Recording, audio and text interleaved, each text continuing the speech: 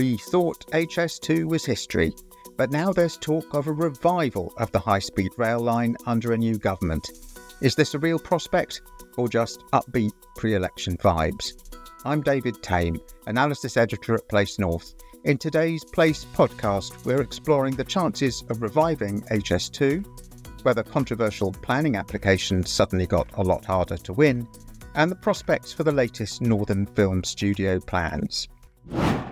When in October 2023, Prime Minister Rishi Sunak announced the death of the HS2 line north of Birmingham, he ordered the sell-off of the land and property needed for the northern legs of the high-speed train network. This looked like salting the earth, making it impossible to revive the project under another government. But 4 months on, nothing's been sold. According to The Guardian and many who think like them, that makes a revival of HS2 possible. Does it? First things first, selling off HS2 property assets requires the government to take the legal steps necessary to remove its special protection. This hasn't happened yet. So no surprise at all that nothing has been sold. It's not currently possible to sell it. Supposing the legal protection is removed, it'll then take a little longer to package and market the sites. Now, many of these sites are not going to be an easy sell anyway, because one day a railway might go through them. Planning blight, that's what that amounts to, and it arises because nobody's quite sure what the Labour Party would do if they were in government. Would they stop sales mid-transaction, or insist on renegotiation, or perhaps insist on compulsorily repurchasing anything sold? Only casino-minded purchasers are going to bid for land with those kind of risks attached. Result? No land sales. So the lack of land sales doesn't imply anything much about the future of HS2. However, there are two straws in the wind worth watching. One large and fairly visible, the other smaller and more speculative. The more speculative one is in the form of Liverpool City Region's Mayor Steve Rotherham. He's indicated he'll stand for re-election in May, but jungle drums say Rotherham's political journey may not end with the Liverpool City Region mayoralty. Rotherham is tipped for a ministerial job from Labour if it forms the next government. Transport would be the obvious brief. Now, supposing any of that comes to pass, might it help breathe some urgency into HS2 or the various private sector replacement projects now being mulled by regional metro mayors? Remember that just before Christmas, Andy Burnham and Andy Street, mayors of Greater Manchester and the West Midlands, commissioned Arup and an inquiry led by infrastructure expert Sir David Higgins to look at ways to enhance connectivity between Birmingham and Manchester. The bigger straw in the wind, or a log in the wind really, is money. Labour has been cautious about committing to future spending. This allergy is so powerful, even the long-touted £28 billion green economic transformation plan is being repriced. Given this hesitancy, why would Labour commit as much or more to HS2? And remember, but by the time HS2 was chopped late last year, costs had risen to north of £25 billion a year. On the other hand, most of that spending is already committed. It's for the London to Birmingham phase. The Birmingham to Crewe and Manchester sections won't start to be seriously expensive for another few years, which means after another general election. Either way, it's hard to see why a Labour government with a long list of priorities should put HS2 at the top of its spending commitment list. Capacity issues on the West Coast Main Line will get worse, yet budgets are super tight. If a private select sector solution with mayoral backing can make some headway, Labour might smile on it.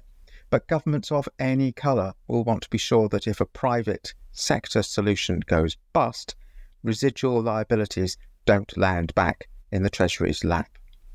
For now, the North's transport infrastructure needs will have to be met without the comfort blanket provided by HS2, whatever vibes politicians claim to feel.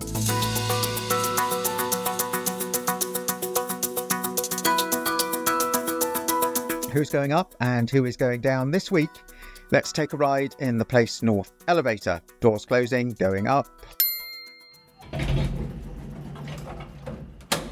Are super controversial planning applications about to enter a new hell zone at the hands of heritage groups and local campaigners?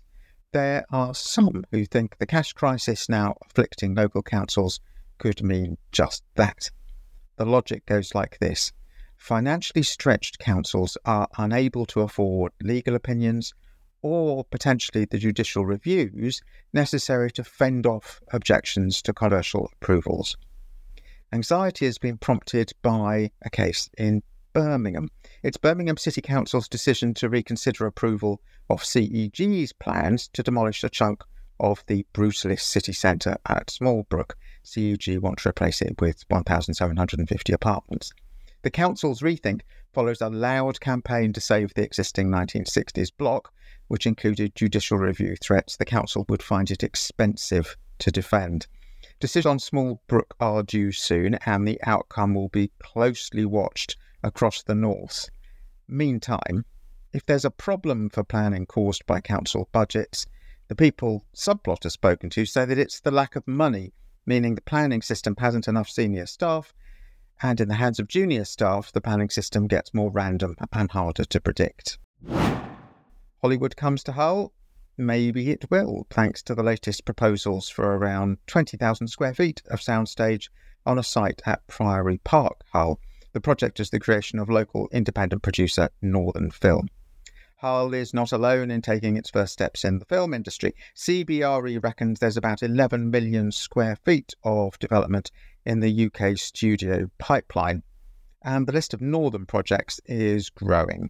Remember that 2 months ago, plans for something much larger landed in Sunderland. Fulwell Kane, the joint venture involving mighty property business Kane International, revealed plans for about 1.7 million square feet of studio space, including no less than 20 sound stages. The Crown Works Studios will be a big coup for Wearside. The trouble is, there's a long history of upbeat announcements about North of England film and TV studio developments, and much less evidence of actual development on anything like the same scale.